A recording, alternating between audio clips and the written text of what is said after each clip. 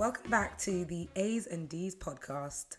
So today we're going to be discussing coming of age. That infamous period where you're transitioning from teenhood into adulthood and all the feelings that come with it, like that idea of growing up, moving from one part of your life to the next. In terms of, what I understood it to be in our curriculum was Catcher in the Rye, like Holden Caulfield, tons of teen angst, but that wasn't necessarily our experience. So I want to pose a question to the group. If you look back, I guess, before you were coming of age, how did you identify yourself and what was important to you back then, ladies? In terms of identifying myself, when I was younger, I'll probably say I didn't want to associate myself with anything that had to do with being Ugandan. Obviously, like back in high school when being Jamaican was so cool and we all wanted to be Jamaican and we slicked back our hair and stuff like that. And wear compasses. Yeah, that too. So you didn't really want to you weren't proud to tell people that, oh, I'm Ugandan and stuff. So I tried to do everything that I could to imitate Jamaicans and just try to be like them, which is actually quite sad because you're thinking, where did that come from? Why was I doing that at such a young age when I should be embracing more of where I'm from, and especially where I had just come from, Uganda? You would think that you would want a bit more of that, but I literally did not want anything to do with it. Yeah, I'm actually exactly like you, Dockers. I don't even know if it was being Ugandan, but it was also like my black identity. It's like I kind of was just like, oh, I'm just a person and I like these things, I like these bands. But it's like I didn't really connect myself to that at all. Like I would never talk about it. I would never be like, in conversations I'm always like, yeah, but I'm a black female, so it's coming from a different perspective. But I didn't acknowledge that at all then. I just thought maybe lightly feminism, but even then my understanding was so skewed. Even like my understanding of being Ugandan, it's like I thought that was my parents' thing. I was like, oh, they're making me go to Ugandan church. It's like I'm doing them a favour by being in the community. I actually felt like that. Like I went last week, so I was Ugandan last week. Like today I'm not. Yeah, like I've done enough, which is it's really sad. I don't know what it is about society that makes you strip that way. Yeah, it's really strange that we start thinking like that when we're at such a young age. I'm just thinking, where does that come from? Is it from things that we've seen? Is it conversations that people are having around us, type of thing? Well, I definitely agree with you too in terms of my experience. Definitely, it was out of body. I wasn't acknowledging who I was. But as you said, it's what we see. It didn't help that, the idea of teenhood was Breakfast Club, and that's you being a teenager and you're like, what character in Breakfast Club represents me? But somehow I had such an affinity to that film, Pretty in Pink, all of those things. Even when I mentioned the curriculum and Holden Caulfield, he was the ultimate teen, another white male, these kids who do not have our experience at all, and that's what we're told being a teenager is. So I guess if you don't identify with that, you're not fitting in some way, and to identify with that, you have to reject a bit of what you actually are. That's the way I'd see it. I guess that's how we were relating at the time. Also, I think in terms of my identity, I acknowledge myself in the social groups I was given in secondary school. So it's like me and my friends were the misfits. We didn't quite fit in. We were of mixed heritage. We liked indie bands. So my identity was very strongly related to that group that it was kind of put on me. So I decided, okay, it's fine. I'll be a misfit. I don't fit anywhere anyway. And that's how I saw myself at that time, if I think of my identity. Well, I echo everything that you guys have said. And I did acknowledge that I was black, but the people I hanged around with were all Jamaicans, Caribbeans of some sort. So it's not that I wanted to be Jamaican, but I didn't tell them I was Ugandan. It's not something that we spoke about, whereas they were very proudly Caribbean. Their music was on the scene. So it was it was a great time to be a Caribbean within then. But yeah, I just didn't think they needed to know I was Ugandan. I mean, I'm sure they knew I was African, but they just didn't need to know the ins and outs of it. And the other thing is I wanted to be British as well. I didn't want anyone to even have any inkling that I grew up or was born in Uganda. Yeah. It's interesting hearing how you guys identified, because I feel like mine's actually might be a little bit different. When I was in Uganda, I just remember this. When I was in Uganda, in boarding school, like I don't think I ever thought about the fact that I was black. And everyone around me was black, but there were some friends that I had that were Asian, and they had like really long hair, fair skin, and I feel like when I was younger, I admired that, and I preferred to have the longer hair and the fairer skin. Obviously, at the time, you don't think about, you know, how deep that actually goes. But thinking back, I'm like, wait, what? Like, why didn't I just appreciate my own skin when I was, when I was much younger? And I don't know, just. And when you're that young, you have to wonder, like, where is that coming from? Is it from the Yeah. media? Is it the stuff that you're watching on TV? And why, in your little mind, you think that looks better? Why does flowing straight hair look so much nicer in comparison to your, tough Yeah, hair? because we were in school. I was probably around 11, 10, 12 years old. And I knew that I distinctively remember that I envied their hair so much, but that's because maybe I didn't have any hair because they used to shave our heads in boarding school. And I thought having hair just looked a lot better. And I feel like I struggled a little bit with why they had longer hair and I didn't. And obviously when we moved to the UK and I had friends who were Mauritian, so they had fair skin, like really nice curly long black hair. And I remember in school they called me a lesbian for one day. I think I must have been just brushing my friend's hair and I got called a lesbian for it. Like, oh, she must like and it was just the most bizarre thing. But when you have those type of experiences, I think I struggle to where do I actually fit. Yeah. So let's dig deeper into this concept of identity within the labels that we understood when we were younger. Again, we mentioned being Ugandan, being British, and which identity was more acceptable. Why do you think that is? I remember when I was, I think around the same age when we just came into the UK, or maybe up until 15 years old, whenever you had to fill in a form, and obviously you have to put down what your race is. I struggled for a long time to understand the differences between race and ethnicity. And for a very long time, I thought being British was my ethnicity.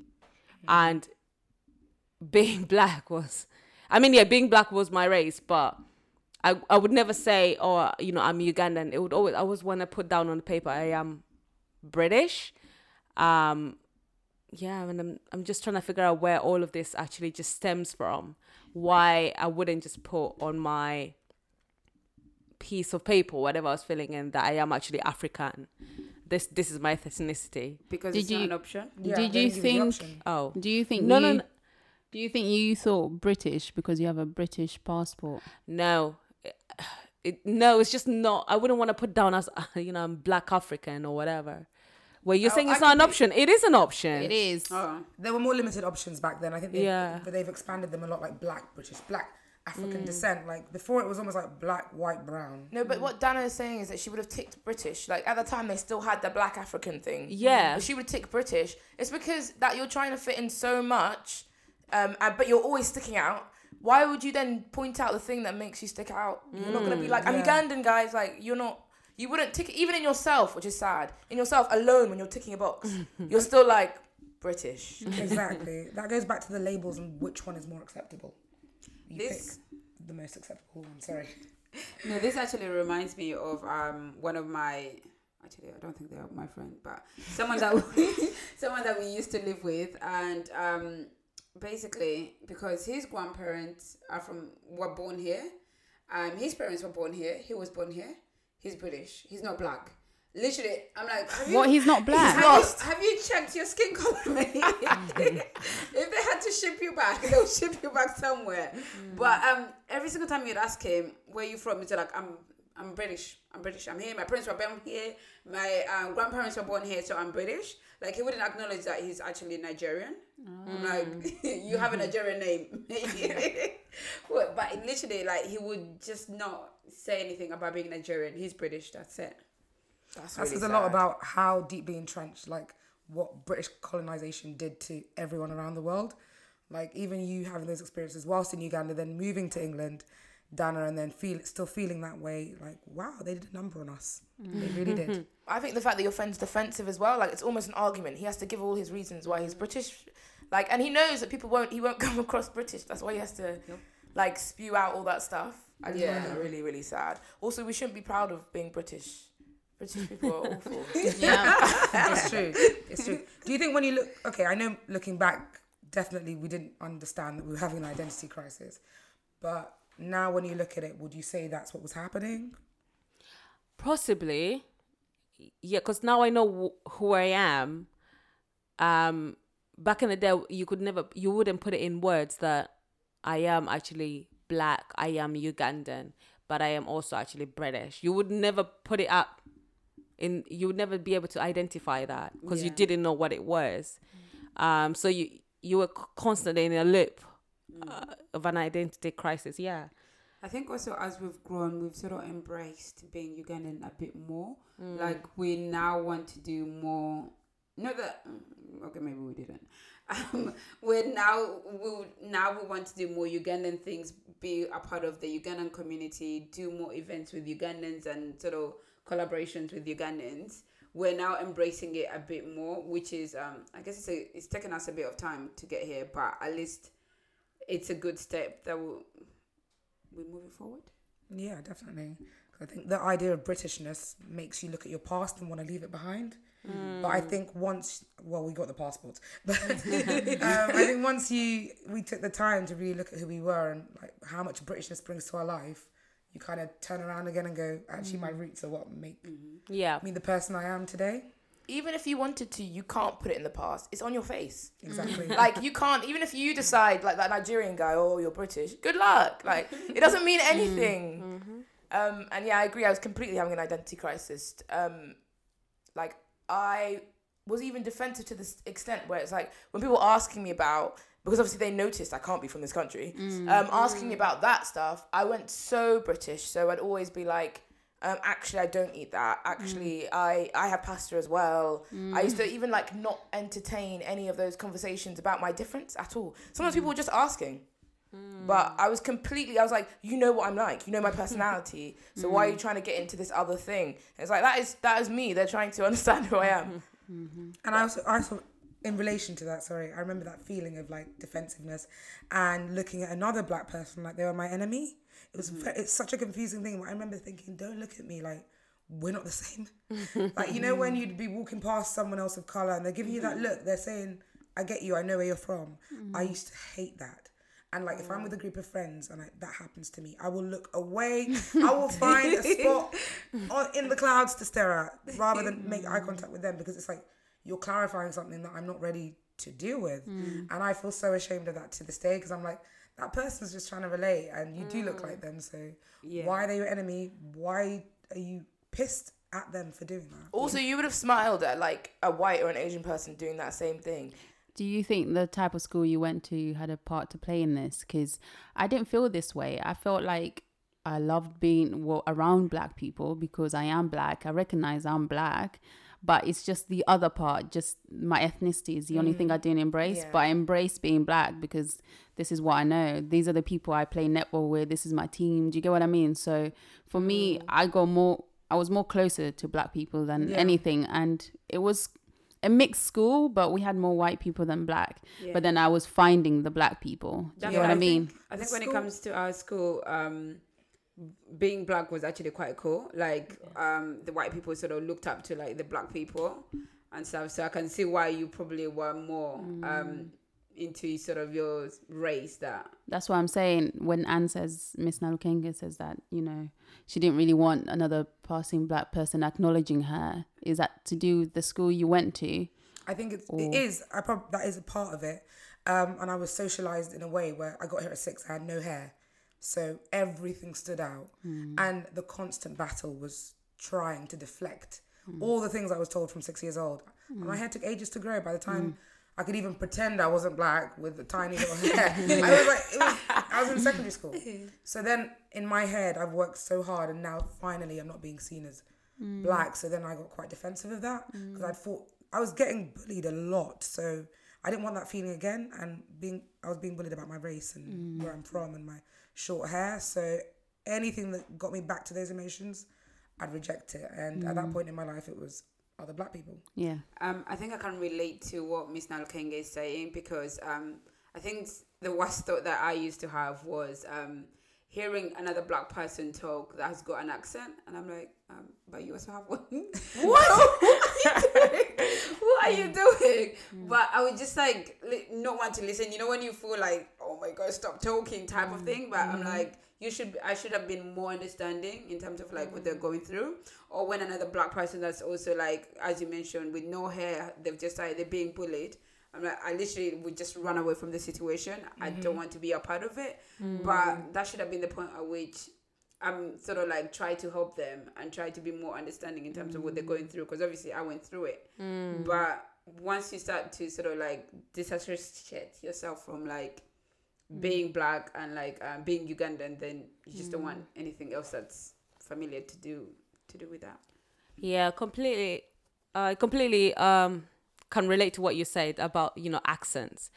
And, you know, growing up, the thing is that being black wasn't associated with, I don't know, good behavior. Like, you know, the black people were the ones who misbehaved in school, or they're the thieves or the shoplifters. So of course you didn't want to be black, because you're then put into this category of people who are already, you know, negative or whatever, you know, they have a negative association with them. But I remember that I didn't want to have an accent, and I feel like maybe I worked really hard to lose my Ugandan accent, and it's kind of sad because you're a child and you shouldn't have to deal with, you know, this type of issues, but you know, the society around you has programmed the way you live your life like that, which is kind of sad, really. Really but the sad. accent thing I can definitely relate. I agree with the accent thing. But it's funny now. I'm scraping, just try and polish up my Luganda. It's weird. Back then, I don't want to talk Luganda. Do you get what I mean? Pretend I don't even know it.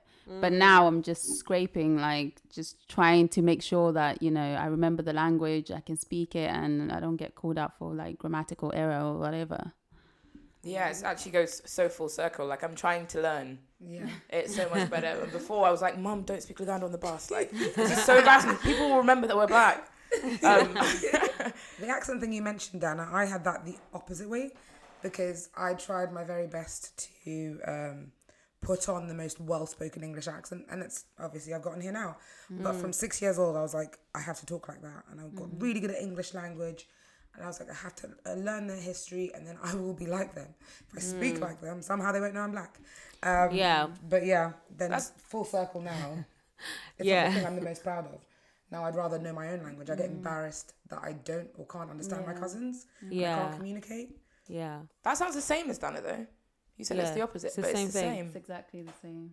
I'm sorry. I didn't even need to add that point. But I think I had a completely different thing, though, with, you know, you said the schools play a part in why you think you were like this.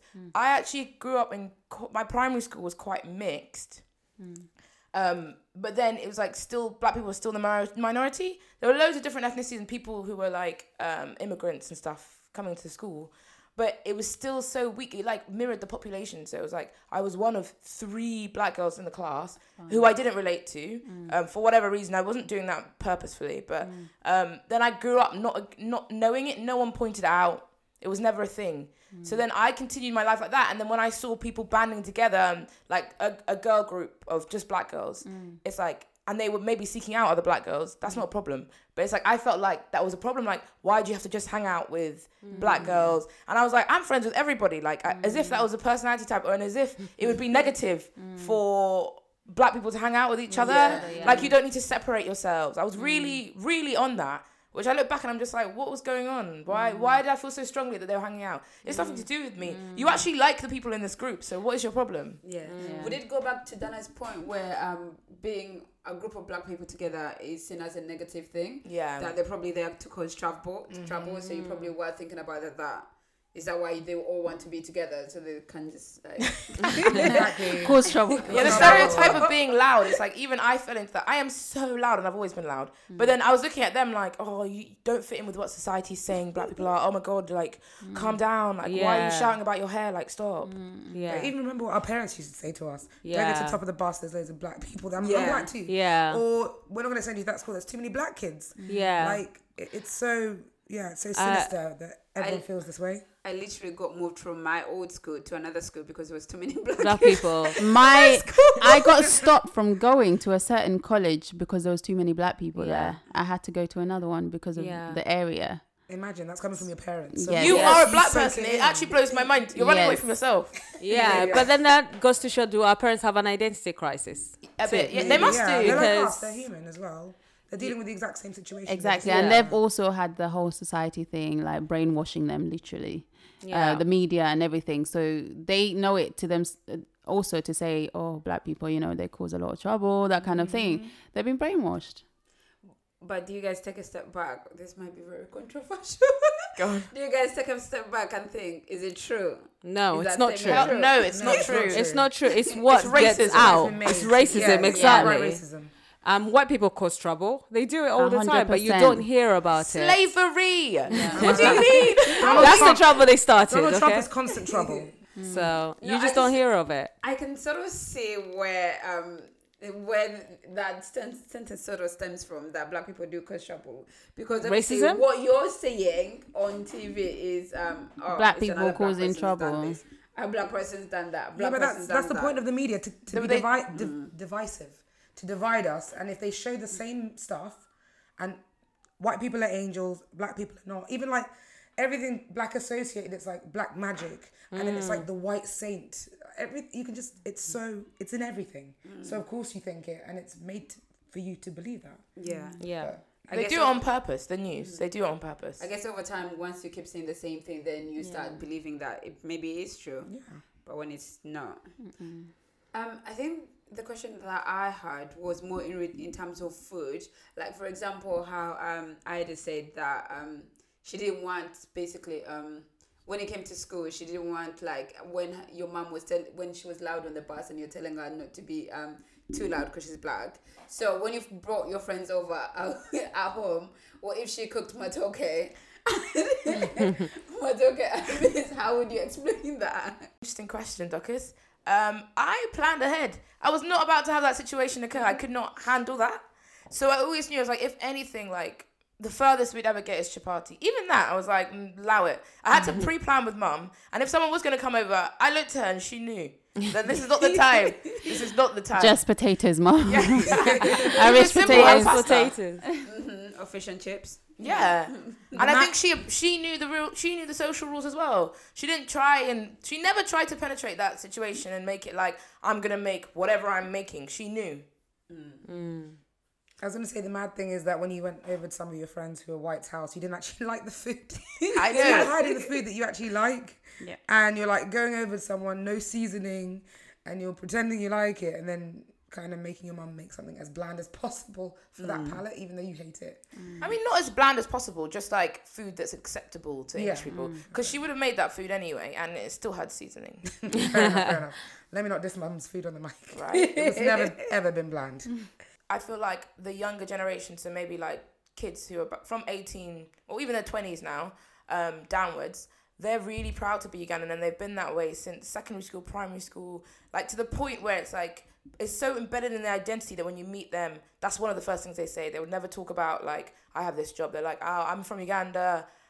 We didn't have that, and I don't understand what the difference is. We have the same parents. My younger brothers have the same thing, and I don't get why our generation was lost with that.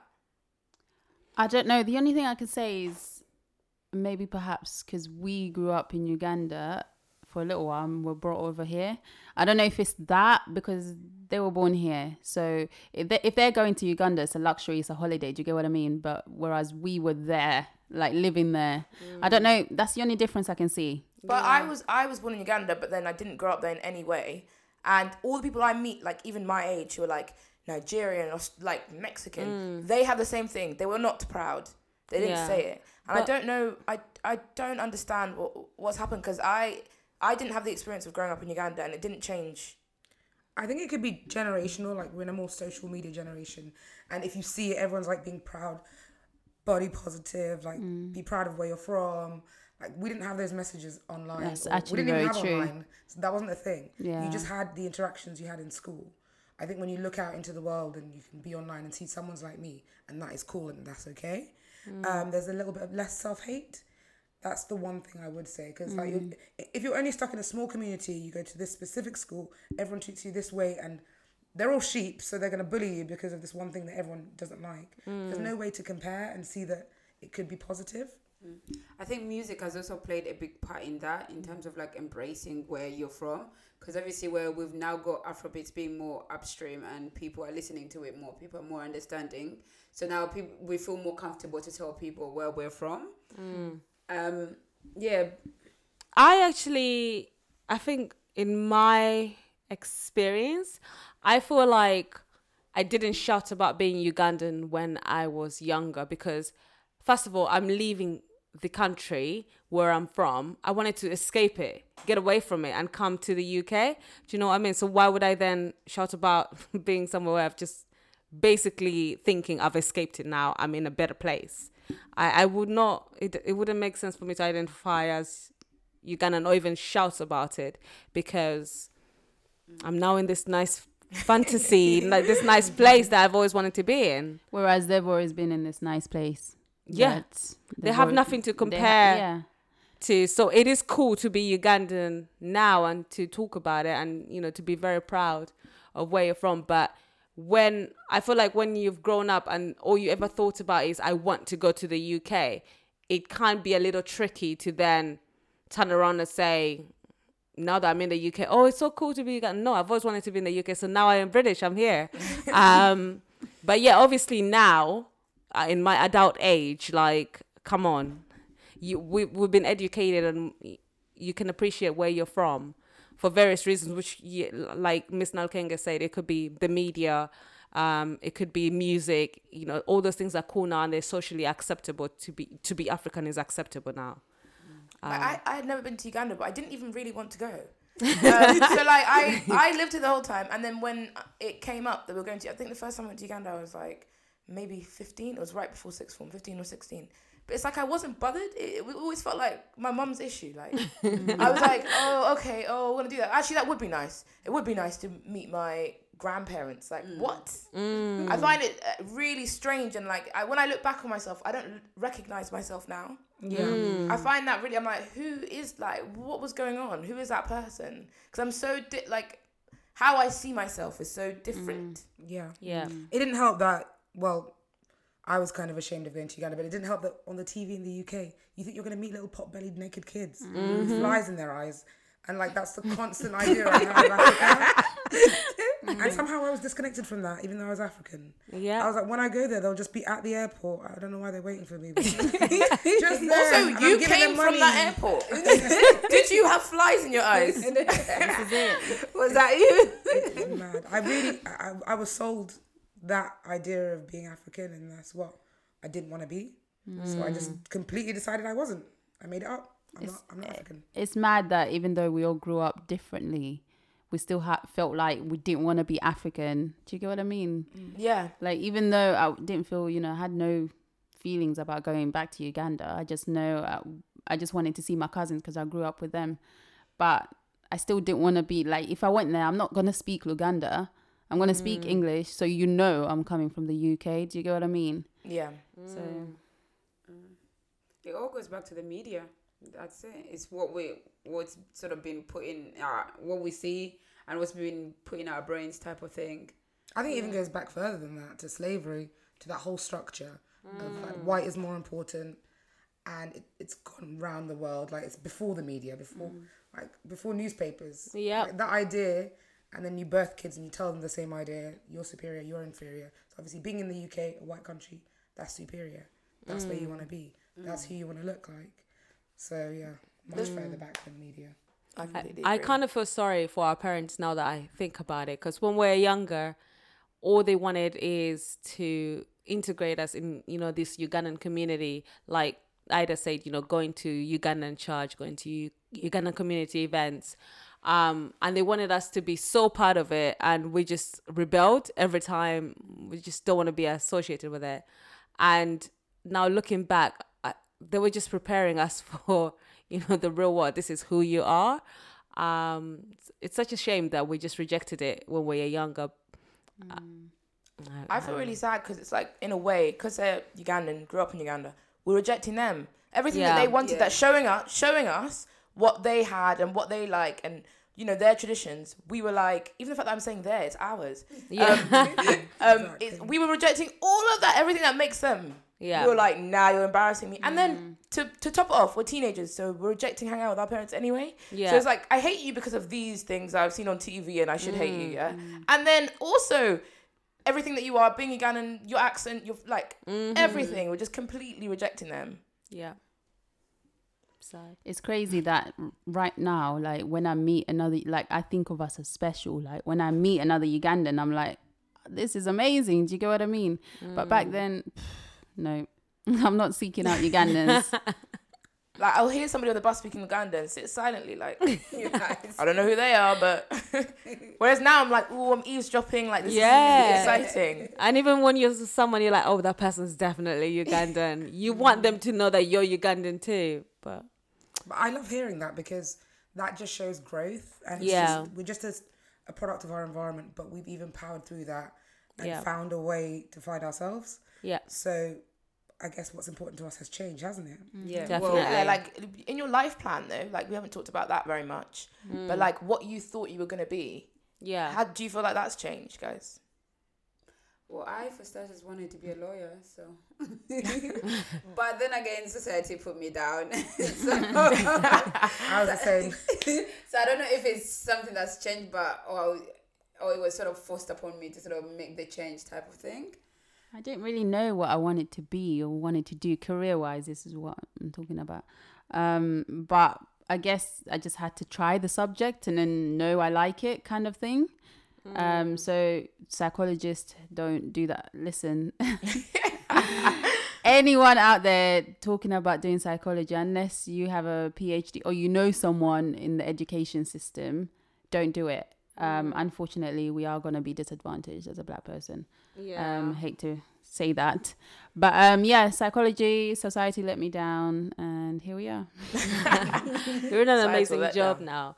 I think growing up, what do I think? I know, growing up, I believe all our parents are nurses. Everyone around us that's a parent was a nurse or a doctor or whatever, and I remember my mom really wanted us to also study nursing, and that's all she wanted us to aspire to be. And I just didn't want that. I knew for a fact I definitely didn't want that, because everyone around me was a nurse and the Ugandan and a nurse, and I'm just like, hell no, I don't want to be associated with that. And I'm glad if I put my hand up, I say I'm glad, because what I want to do now is exactly what I've always, I don't know if what I'm trying to say makes sense. It's exactly what I've always wanted to do, and that passion is there and it is alive, even though it meant rejecting who my mother was or what she wanted us to be, or the community who they were. I feel like you didn't really reject what basically she was. You just decided to choose your own sort of path. And you just had a different passion. And but that's because everyone was just nurses and Ugandans. No, I didn't want that. I knew I didn't want that. I really respect how self-assured you were, Dana. I didn't have that. I think I was fed the go down this road. First and foremost, definitely have to get a degree. You won't have a life if you don't get a degree, which I don't believe now at all. I wouldn't advise my siblings or cousins the same. There's definitely a lot of other paths. I was fed the doctor, lawyer, generic career dream, because as a person of color, if you don't do those things, you're definitely going to fail. Absolutely. Like all of those things drove my subjects. I remember I loved learning about history. My dad just looked at me like, what money are you going to make with history? So then I decided, where's history taking you? I blinked overnight, I'm going to become a lawyer. Did I really want to? No, and it shows to this day. I'm not a lawyer. Facts. But I respect that, because I didn't have that. And to some degree, I'm caught up in a job I'm in now because of the skills I picked up. Yeah. But not necessarily because I thought about my passion, or I even had the space to think about my passion. I thought about survival and looking a certain way and aspiring to people who were in that position who are mostly white. Yeah. I definitely had the same thing in terms of wanting to be a lawyer, like similar to what Ms. Nalkenga said. Actually, guys, sorry, I think I phrased that question wrong. I was actually talking about like what you thought your life would look like. Like at this age, would you have a kid? Would you be married? Would you have moved to another country with these professions, like as a lawyer? Like, what did you think it meant to be an adult? I think I got it completely wrong. Yeah. And the worst thing is I was passionate in my wrong belief. So it's like I thought I was a feminist, but then I also thought I could never be a housewife. Like the idea of me staying at home, it's almost like I looked down on it a bit. Even though I was like, it's okay, I looked down on that as a path. Now I'm like, give it to me.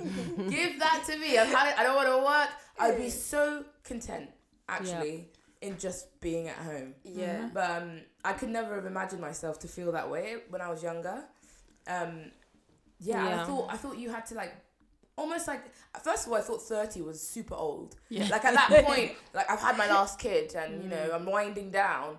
Now I'm like, what? No, it's young. That's when I start living. Yeah, I think I agree with you, Ida, on the point about housewives looking down on them, because I would watch all these TV shows and obviously they're trash TV. So I would just be thinking, they actually don't even have jobs. All you do is get up and try sort out the house. So I can see why, like, I was looking down on them too as well. But I think in terms of what I thought my life would be like was at 25, I'd have my first kid, I'll have my own mortgage, I'll be married. Why? Why am I thinking about all these things at 25? And why is 25 the mark where all these things need to happen? And anything above that was not acceptable. I literally was at 25, I need to have my house, I need to have my first kid, I need to be married, like everything was already planned out. But obviously, as you all know, that's not happened. I think we can all agree that 25 was the age everyone was thinking, oh yeah, I need to be married, blah, blah, blah. And I didn't even think about mortgage. I just thought I'd live in this house and someone would be paying for it. I never thought it would be called a mortgage. Do you get what I mean? So I think this is, just to digress a little bit, this might be one of the things I need to teach my kids about mortgages and things like that, just because I didn't even know that was something that we need. Like, in order to buy a house, it's called a mortgage and this is what you do. Da, da, da, da. At that young age, I didn't know. But then if you look at it, we didn't even know about rent. We didn't really acknowledge what our parents were doing, how the roof was staying over our heads. But I do agree, we knew they were working. So I guess that idea of housewives, I was like, that's not a thing. My mum's not that. She's out doing night shifts. And I think if that's your role model, there's no way you're going to be looking at a housewife like, yeah, that's what I want to be. Although I agree with you, Ida, if I could retire right now, that would be what I'd want. But looking back, I saw myself as someone who's going to like have a job, get married, settle down, have kids as well, like my parents did. And oddly, because of the social group I was in, and the fact that all the girls were only getting with white boys, I saw myself as someone white, because that's interesting. Yeah, that's all I saw, like in who was fanciable, who was popular, and like who the other girls were trying to get with, like some of the house parties we went to. So I was just like, okay, well, even though everyone in my family, they're all black, like mostly, I just couldn't picture that for some reason. Somehow in my head, I got that into my head. I was like, oh, maybe I have a mixed race child. And I was like, why am I thinking like this? Like, I look back on that and I'm like, that is wild. Yeah. I never ever saw myself with a white man for a minute, which is funny because the person I fancied the most when I was in primary school was a white boy. But then I went to secondary school and everything just changed. I was black and that was it. They just knocked that. Anyway. They knocked that out. They knocked him out. They made me forget about him and that was it. But I never, not for 1 second. And maybe it shows in my dating history. It's been black people. But I'm not saying there's anything wrong with white people. It's just preference. Yeah, totally get that. I think I didn't have a face. I didn't care about the other person and who they were going to be. It was more about how I saw myself. And even the weird thing with the housing, I knew what a mortgage was. But I still thought, I didn't think of a plan to work up to get a house or how I was going to pay the mortgage. It's like I thought when I turned 25 or 26, someone's going to hand me the house. And I'd go past that bit. It was done. I have my kids now. My kids look like whatever. It's a classic case of expectation versus reality. Yeah, Actually. dramatic case. I was twerking in a club when I was 25. I was not doing that. No, I agree with you. I actually didn't have a vision in terms of how am I gonna afford this house. Like, where is it gonna come from? But for some reason, I didn't even know who I was gonna marry. But for some reason, I had this whole planned out. I'm gonna meet someone at uni. For some reason, uni was the place that I thought it was uni as They well. said that though. Everyone says if you don't meet the Love of my life you're at done uni. for. Yes. And I'm done for. No, I actually, now that you brought that up, I actually remember it clearly. People used to say that a lot.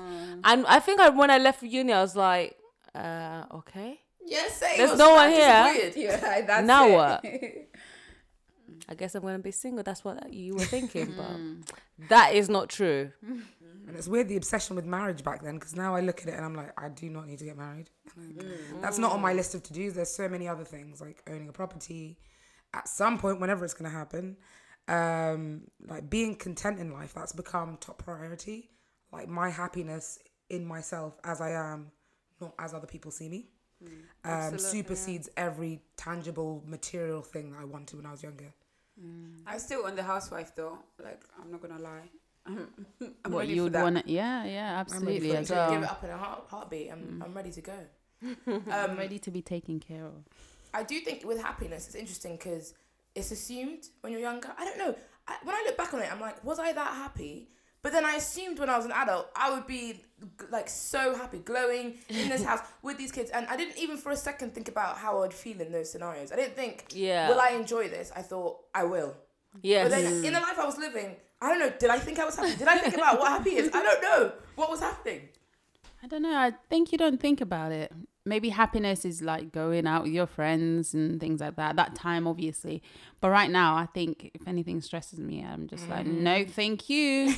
Yeah, happiness is definitely being included and being accepted by others, not by yourself so much. And then it flips over as you get older. And you're happy because you accept yourself or whatever. Yeah. Thank you all for listening. Hope you've enjoyed our stories of coming of age and how we've completely turned full circle as adults and how different that experience is from the movies we saw. And hopefully you can relate. Bye. Bye.